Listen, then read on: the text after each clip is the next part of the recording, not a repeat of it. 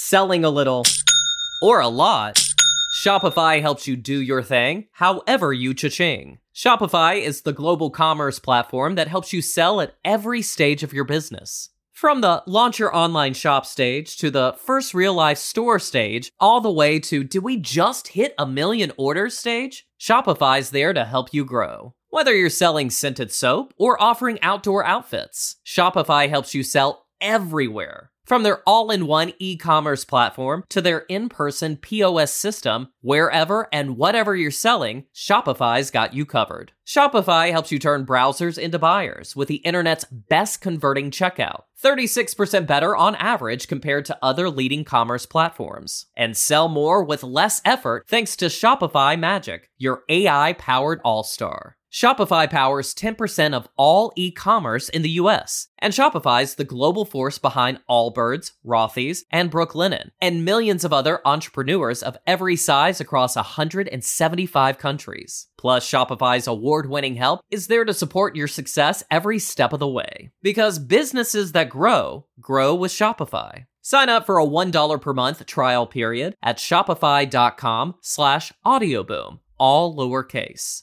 Go to shopify.com/audioboom now to grow your business no matter what stage you're in. Shopify.com/audioboom. Hello and welcome back to the Spiked podcast. I'm Fraser Myers and I'm here today with Spike's deputy editor and host of the Last Orders podcast, Tom Slater. Hello. And Spiked columnist Ella Whelan. Hi. Today on the show we'll be discussing the protests against Anna Soubry, the viral stardom of Alexandria Ocasio-Cortez, and Bryan Cranston's latest role as a disabled billionaire. Right. Well, apologies to you if you're offended by what you're listening to. I just think this is astonishing. This is what has happened to our country. Come on, Soubry. What's the problem? Why do you think you're better than 17.4 million? Come on. Angry, aren't they? A tampon. I'm a tampon. Listen to these lovely people. Look at these lovely people. Keep going. This week, outside Parliament, protesters targeted the Tory MP and arch Remainer Anna Soubry, calling her a Nazi. The response was extraordinary. MPs called on the police to ramp up security around Parliament, and many in the media called for the protesters to be locked up. Tom, have they lost their minds? I think they have lost their minds. Now, I don't want to appear callous to people who felt intimidated by some of those protesters, but if you look at the videos of the protesters surrounding Anna Soubry or the ones surrounding Owen Jones, what they're effectively doing is shouting at them, heckling them, calling them Nazis and traitors, pretty infantile stuff, but, you know, it's a free country, and filming them and trying to ask them questions. I didn't see a single person lay a hand on anyone. I didn't see anyone block anyone's way, although apparently some of these protesters have been doing that elsewhere. I didn't even see anyone get egged, and yet the way in which this was being discussed, you would have thought that they had been, you know, jumped outside of Parliament and beaten to within an inch of their life. And I think it's actually a pretty terrifying precedent when you've got MPs, people like Anna Soubry, effectively calling on the police, as she did this week, alongside 50 MPs who wrote to the head of the Metropolitan Police, to effectively criminalise people shouting insults at them. And I think that sets a very dangerous precedent. And I think it's very dangerous when you're talking about the area around Parliament, which throughout history has been a free space, you know, in Parliament Square and on College Green, in which many people have protested against the establishment over the years. The point at which you're talking about ramping up security around there, just because at the end of the day, a few public figures were called names, I think that's a pretty terrible precedent to set, really.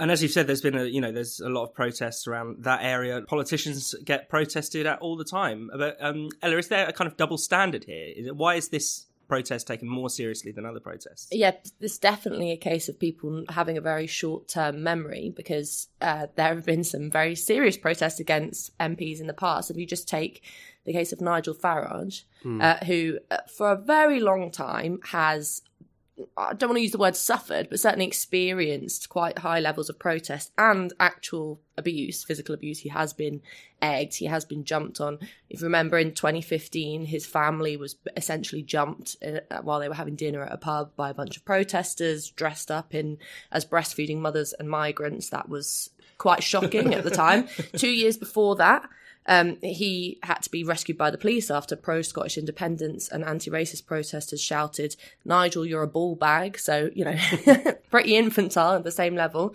Jacob Rees-Mogg last year, essentially a brawl broke out and he was called Nazi and scum and all these things. The fact is, as Tom says, this is infantile. And I think it's a debasement of politics where you resort to using words like Nazi, which are very historically specific. It's very crass to call, for example, Kay Burley a slag, as some people have done, stood outside Parliament. All of that is just stupid. But what's more stupid or more dangerous is the reaction to it. There's also a worrying thing growing in that MPs seem to believe that they are supposed to be protected from the public, forgetting that they are actual public servants. It reminds me of the time that when I was at Sussex University a number of years ago, David Willetts, who was then the education minister, took a student to court for calling him a coward. I mean, there's been a long history of MPs thinking that they are above public scrutiny. Are we saying that we are living in a free society where we can criticise our politicians or not? Or are they royalty and we can't touch? I think that's right. I think there is now an expectation of deference from some MPs, especially in relation to online, where people see the slightest hint of insult as abusive. So, for instance, there was a Tory MP, Antoinette Sandbag, who actually phoned the police on a constituent because they had a disagreement over Brexit. So there seems to be, A, a lot of MPs who are very thin-skinned and simply cannot take an insult, and B, a lot of them who I think expect to be treated as royalty. They expect deference rather than to be engaged with politically. I know, and just on the question of double standards and the word Nazi, I mean, if we're actually going to go around setting the precedent, which hurling the word Nazi at someone you disagree with is a criminal offence, then there's going to be barely anyone on the left after it. I mean, that's become the go-to insult for anyone who just so happens to be to the right of centre for quite a long time in this country. But I think it's worth noting, of course, that one of the protesters involved in this kind of weird, very small Gilets Jaunes tribute act, which has been going on outside of Parliament, is this guy called James Goddard. There's been a fair bit of reporting on him. He is, by all accounts, seemingly a xenophobic scumbag. Came up through various kind of campaigns, one out of West London, this kind of Justice for Our Boys campaign, which was basically putting about this conspiracy theory that a hit and run was actually some sort of terrorist attack that was covered up. This is not to say that these individuals are just ordinary people expressing their views representative of the thwarted Brexit masses. That's clearly not the case. They do have their own agenda. They're also quite a liberal. I actually found his Gab profile, which is that kind of free speech alternative to Twitter. The first thing in his profile says free speech, but then he uses quite liberal use of the hashtag ban Islam. So tells you something about their commitment to freedom. But nevertheless, and this is a point that particularly the left forget time and time again, is that in defending these people's right to protest, you're not defending the content of their views. You're just saying that, again, as long as people don't cross the line into violence and threats, that they have a right to be there. They have a right to make their voices heard, and that it's incredibly dangerous not to defend those rights, because the lesson of history is that, again, if you create a precedent whereby protest can be clamped down upon, it will reach you. I mean, the conversation this week has been about the Public Order Act 1986, which our columnist Luke Gittos wrote about this week. People saying that this needed to be enforced properly and needed to be enforced across the board. A lot of people on the left making this argument. First of all, the fact that Public Order Act 1986 was an explicitly anti-left-wing piece of legislation that was brought in by the Thatcher administration in the wake of the Brixton riots and the miners' strike. And also the history of public order legislation in this country has been an agitation for them in the response to kind of far-right threats, the British Union fascists back in the 30s, etc., but then being used time and time again against the left as well. And a lot of people who were agitating for them suddenly wondering why that had happened. It's because you have to defend these things on the basis of principle, and it doesn't matter who the people are exercising those rights, whether it's a James Goddard or anyone else. You set a very dangerous precedent if you go around basically trying to call the police in to deal with these people. And one kind of question that it raises or has been posed a lot by this is what's the difference between harassment and genuine protest? And it seems to me, looking at a lot of the commentary from particularly people like Owen Jones, people on the left, it's harassment when I don't like the people and I disagree with their message, and it's legitimate protest if they're my friends and I agree with what they're saying. Because, as we might all recall, John McDonnell saying a number of years ago during the coalition government that Tory ministers and Lib Dem ministers shouldn't be allowed to show their face in public without being hounded. And you know what? I think that's fair enough. I think if you disagree with an MP, you have absolutely every right to protest them. But the fact is that many on the left can't see a continuity between those things. They simply say, well, one is protest, one is harassment. And clearly it is entirely subjective, the difference between the two, and we cannot allow the authorities to decide which is which. Just to bring it back to Anna Soubry, I mean, she, during a television interview, hugged the guy, I don't know his name, who stands in a top hat shouting, "Stop Brexit," through every single interview. Steve, is it? Steve, Yeah. and has been doing for months. He's ruined some of my interviews. But she hugged him and said, "Oh, I know Steve, he's great." So, Steve wasn't calling her a Nazi or a slag or any of the kind of stupid stuff that the other people were shouting. But he was being harassing, annoyance. He was protesting, fair enough. You have to remember that Anna Soubry has positioned herself as one of the top anti-Brexit politicians. So fair enough that people are really angry at her. Well, the other thing that's worth noting is that this whole discussion about the harassing of politicians, and as Ella was just saying in relation to Brexit, happens at the same week in which there's been two pretty huge votes in Parliament whereby Parliament are effectively trying to wrest back control of the Brexit process from the executive, allegedly to try and stop the excesses of executive overreach, but we all know why they're doing it, to try and stop Brexit happening entirely at the moment, to try and take no deal off the table. And I just think, to tackle on to what Ella's saying, I think it's absolutely remarkable that you have politicians who are actively going against the wishes, in some cases, of their actual own constituents. Anna Soubry represents Broxtowe, voted relatively heavily to leave. People seem to forget this. And the idea that they should expect no blowback, the idea that as soon as someone heckles them on the street, this should be, the forces of the armed wing of the state should be rallied to protect them from it, I think just shows that it's almost like they're refusing to recognise what it is they're doing, or they're just bluffing their way through this. I think it's absolutely remarkable that there's been as little protest as there has been.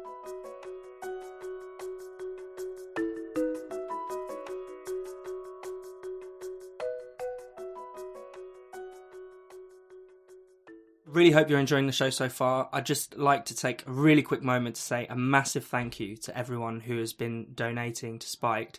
I know loads of you who listen have either donated in the past or make regular monthly donations, and it's honestly thanks to your contributions and your generosity that we can keep going and growing. Spiked has some really exciting plans for the year ahead with our podcast, and we need the help of listeners and readers like you. It's your donations that will allow us to make that happen. So if you haven't before, do please consider making a donation, or even better, setting up a monthly donation. It's really easy to do, I promise. Just go to spiked-online.com and click the red donate button in the top right corner. Thank you so much, and now back to the show. Newly elected Democratic Congresswoman Alexandria Ocasio-Cortez is rarely out of the spotlight. Last week, she was at the centre of a confected Twitter storm over a video of her dancing back in college. So what's behind all the fuss about AOC?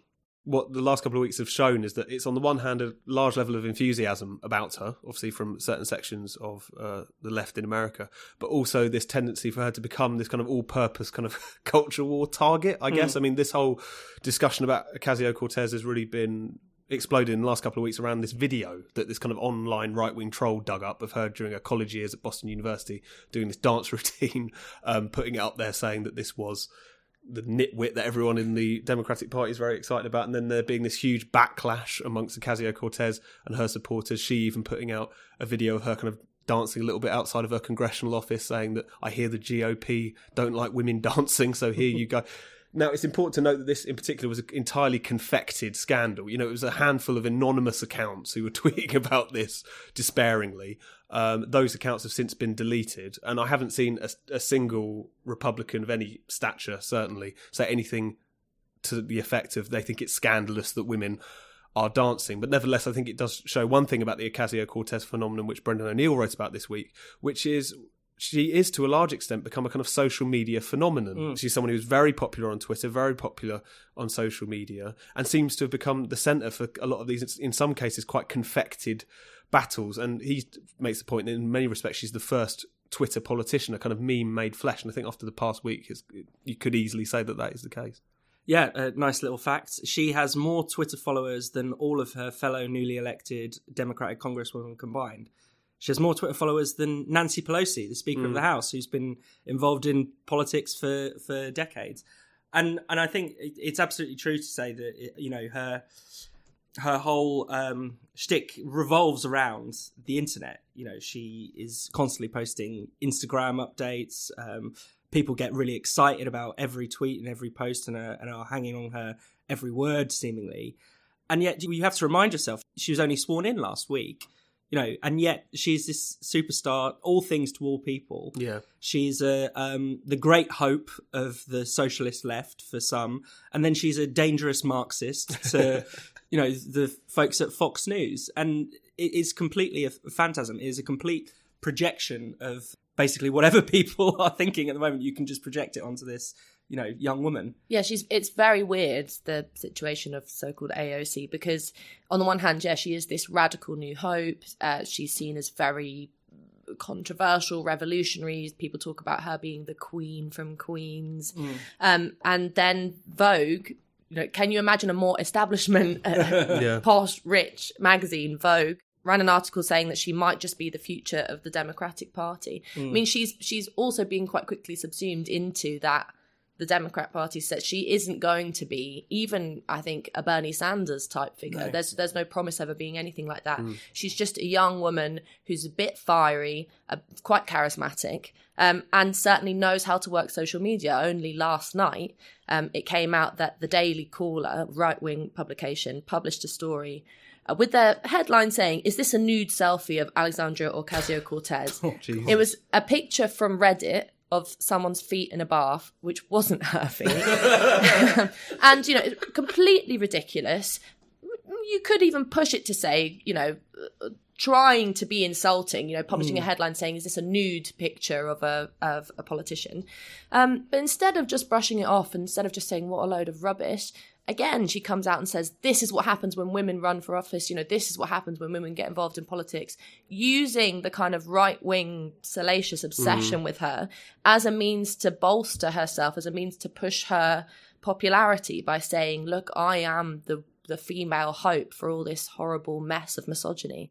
I mean, like you said, she's only just come into her position. We're yet to see what she does, but I can't see this social media phenomenon translating into real life consequences. I mean, there's no reason why just because she has 2.2 million Twitter followers, she's going to be a good politician. Yeah, I think that's right. I think what's interesting, her words were, "I'm being overly scrutinised in relation to this nude photo," and I think yes, that's true. She is being overly scrutinised because, you know, but she's also being overly celebrated, and that seems to me to be the crux of it. Because aside from the kind of, you know, the right wing idiocy that presents anyone who's slightly to the left of Nancy Pelosi in America, or just Nancy Pelosi, you know, if you even she's a socialist, she's some sort of, you know, California crypto Marxist according to some people. But nevertheless, I think you do also have to look at the claims that she's making about herself and the claims that her supporters are making about her, because it really is blowing her radicalness and her importance way out of proportion. First of all, her claim was that she represented this new, diverse, working class movement in America when she won this huge upset in the Democratic primary in June in the 14th Congressional District of New York. So she beat Joe Crowley, who was really part of the Democratic machine there, was very close to Nancy Pelosi, had been around for a very long time. But as Politico pointed out, if you actually went precinct by precinct, the places that voted very heavily for Ocasio-Cortez were the whiter, more affluent, more gentrified parts of the district, and the places that voted very overwhelmingly for Crowley turned out to be the Hispanic and African American working class communities. And that one funny thing about that campaign was she was what made gentrification a big plank of her campaigning, and yet it really was the gentrifiers who backed her in the end. And then on this claim that she is some socialist, she calls herself a democratic socialist. It's not entirely clear what that means. I mean, I saw one interview with her on the progressive podcast Pod Save America, and the host quite reasonably said, look, I believe in single-payer healthcare, one of her main pledges. I believe that college should be free, but I still consider myself, and I think he's accurate in describing himself as such, liberal Democrat who believes in regulated capitalism. So how are you different to me? And she really couldn't answer the question. She ended up saying something to the effect of, it just means something that's a little bit more radical than your average Democrat. You know, she's one of these people who genuinely says effectively that her policies are really about bringing the Democrats more in line with like the Labour Party in the United Kingdom or Sweden, etc. This is not a socialist programme, you know, by any stretch of the imagination. But on the one hand, it's ridiculous to suggest that she represents real radical change. She's, there's not a hell of a lot of difference between her and someone like Nancy Pelosi. As a lot of people have said, this is a difference in style more than anything else, and I think that's pretty correct. But then again, that makes it all the more ridiculous that you've got these right-wing pundits saying she wants to put them on a fast track to Venezuela. It kind of speaks to the childishness of the debate, the kind of strange mixing of political categories in this discussion, that she's taken this seriously, either by, the left or the right in that respect. And what's interesting actually about the style, she's very much in the mould of modern identity politics. It's the college campus style. And so it's actually completely unsurprising, as you said, it's the wealthier parts of New York that supported her. It's also unsurprising that the Democratic Socialists of America are talked up as this great phenomenon of this new hope for the Democratic Party, but are struggling to win support beyond those kind of hipster, gentrified neighbourhoods. Lots of people clearly are having a lot of fun playing at being socialists while actually being kind of ignored by normal working people. I think this is definitely where social media plays an important role, because you don't have to win over workers or mass working class voters if you're able to pose as something on social media. One of the things that was really interesting within that Vogue article celebrating Cortez as the kind of new radical hope was a video of her visiting a child migrant centre with about 15 to 20, maybe more reporters, people filming, taking pictures around her. It was her and one other woman shouting at a guard there, saying, free the children, the border guard taking no notice. I mean, it was just such a stunt. It was ridiculous. It was embarrassing, actually. Not only because they were all dressed in white for some reason. It was a very weird video.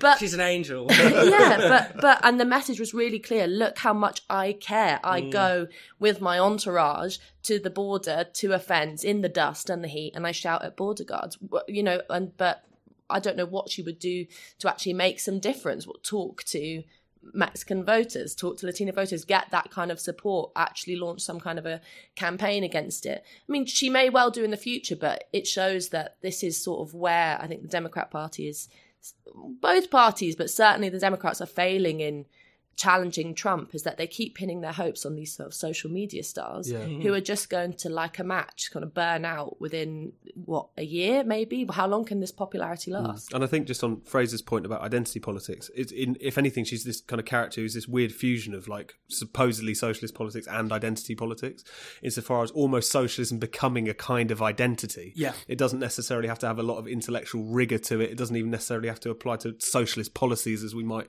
generally understand them. But for instance, she did 60 Minutes in the past week, and she was pulled up on the fact that she's been fact-checked a few times by the Washington Post, by PolitiFact, etc. I think she put out a tweet in which she suggested that the Pentagon could have paid for Medicare for all, and apparently that wasn't strictly correct. Now, that kind of nitpicking fact-checking can be quite irritating, and she made the point, which is a fair point to make, that some people are more focused on being exactly right rather than morally right. But nevertheless, I think that did underscore something quite important, which is, unfortunately, socialism has, for a long time, both in the UK and America, to the extent in which it was talked about there, just become to mean being a good person. Yeah. And what's interesting is that, though I think Ocasio-Cortez deserves a bit of credit for what she said previously, which is to say you can't just wail at Trump, you have to look at the reasons people voted for him, etc. Nevertheless, I think one thing that does put people off is it is that kind of sense of moral righteousness, that sense of virtue signalling, that transformation of what previously might have been an economic program into just a kind of image, really, which I think is, A, not really going to win a lot of people over, but actually will probably put a lot of people off as well.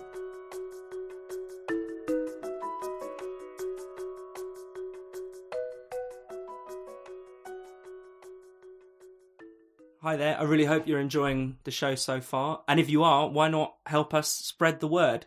One really, really simple way of doing that is by giving us a rating and a review with your podcast provider. It won't take you very long, but honestly, it will make a massive, massive difference for us. So we'd be hugely grateful if you could just take a tiny bit of time to give us a rating and a review. Right, back to the show. Breaking Bad star Bryan Cranston has defended his decision to play a quadriplegic billionaire in the comedy drama The Upside. He said, which might seem obvious to some, that as actors, we're asked to be other people, to play other people. So what's behind this kind of controversy? I mean, this isn't the first time actors have been pulled up for representing something that they're not. There's a real fascination now with the idea of authenticity, that you have to actually be a disabled person to play a disabled figure in a fictional tale, or you have to be gay to play a gay person, all this kind of stuff. So Bryan Cranston now is just the latest person to feel the ire of identitarians, as they're called, using the word problematic. Bryan Cranston is that horrible word, problematic. And fair play to him, because he's just come out and said, I'm an actor. Yeah. Anyone who's got any interest in the arts knows that the whole skill and the art of being an actor is to pretend like you're someone else, and pretend so convincingly that it is genuinely authentic, because then the audience believes you. I mean, I'm pretty sure in saying that he didn't become a drug addict or a drug cartel runner when he was playing Breaking Bad. Maybe he wasn't even a dad when he was in Malcolm in the Middle. I mean, it's a kind of ridiculous situation, but this has happened time and time again. But it's refreshing for someone to actually come out and defend the art and the skill of acting, which means pretending to be someone that you're not. Exactly. And obviously this comes in the context of not just questions about disabled actors playing disabled roles, but obviously a lot of questions about LGBT representation and a lot of really quite increasingly kind of ludicrous scandals. You had the discussion a couple of months back about whether or not Jack Whitehall should play Disney's allegedly first openly gay character in a film, which, as I remember it, was which was based on a theme park ride. So not exactly Oscar-winning material, but there was this discussion about how he shouldn't have been given that role. Around the same time, you had the actress Ruby Rose, who was used to play Catwoman in a TV series, despite the fact that she is gay, and Catwoman is also gay, that she wasn't gay enough, apparently. So there is a kind of ridiculous level to this, and it does resurrect typecasting, actually, in that respect. And this is something that actually Ben Whishaw talked about this week in interviews around the Golden Globes, where he was asked about the actor Darren Criss, who played Gianni Versace's gay assassin in that FX series, who quite, came out with this wonderful statement that he was no longer going to play gay characters. And Whishaw actually said, hold on a second, I think the best situation we could be in is that more gay actors can play straight roles and vice versa.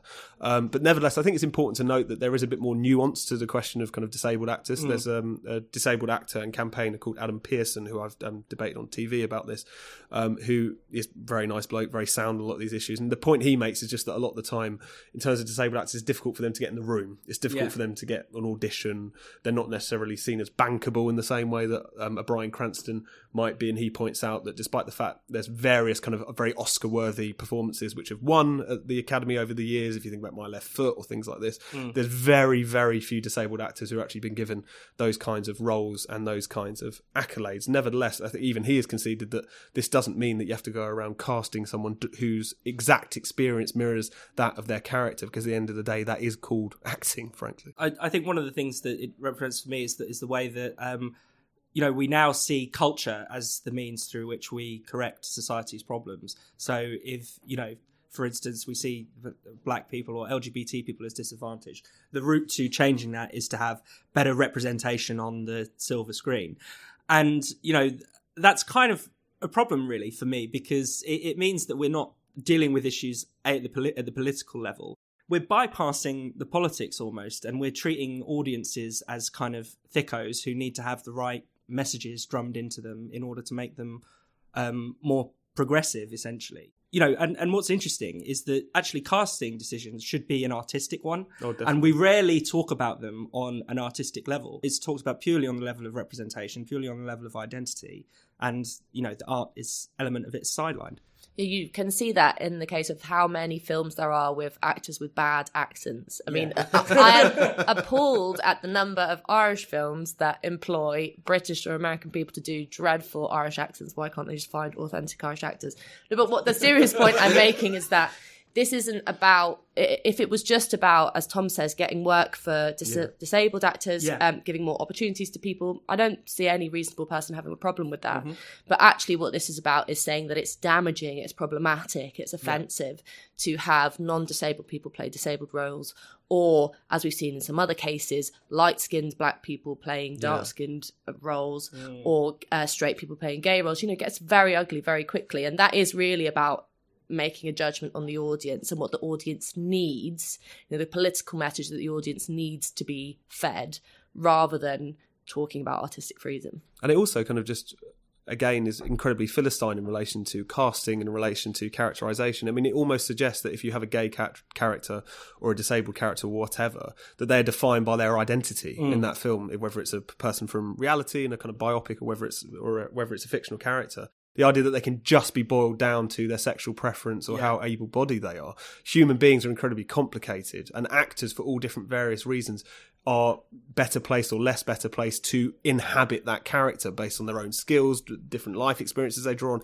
etc. It's incredibly Philistine to suggest that just because you happen to have the same sexual preferences as a character you might be able to portray, that you can inhabit that person any better than anyone else. You know, I think it speaks to the increasingly Philistine times we live in that this debate seems to kind of rage on and on and on, and it does just kind of put, again, a bit of a increasing kind of pressure on artistic freedom, on directors, on casting directors, etc., of making decisions that they want to make. And whilst, again, we can talk about access, we can talk about opportunity, again, it does come down to the fact that people are making these decisions for a whole range of reasons. And if you try and just subject it to a kind of more political agenda, you're only really going to bastardise the format in that respect.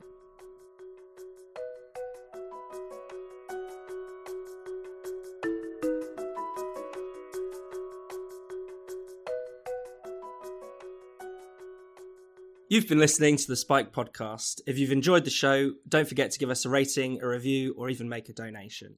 We'll be back next week, but for more Spike content every day, visit spiked-online.com. Selling a little or a lot, Shopify helps you do your thing, however you cha-ching. Shopify is the global commerce platform that helps you sell at every stage of your business. From the launch your online shop stage to the first real-life store stage, all the way to do we just hit 1 million orders stage? Shopify's there to help you grow. Whether you're selling scented soap or offering outdoor outfits, Shopify helps you sell everywhere. From their all-in-one e-commerce platform to their in-person POS system, wherever and whatever you're selling, Shopify's got you covered. Shopify helps you turn browsers into buyers with the internet's best converting checkout, 36% better on average compared to other leading commerce platforms. And sell more with less effort thanks to Shopify Magic, your AI-powered all-star. Shopify powers 10% of all e-commerce in the US, and Shopify's the global force behind Allbirds, Rothy's, and Brooklinen, and millions of other entrepreneurs of every size across 175 countries. Plus, Shopify's award-winning help is there to support your success every step of the way. Because businesses that grow, grow with Shopify. Sign up for a $1 per month trial period at shopify.com/audioboom, all lowercase.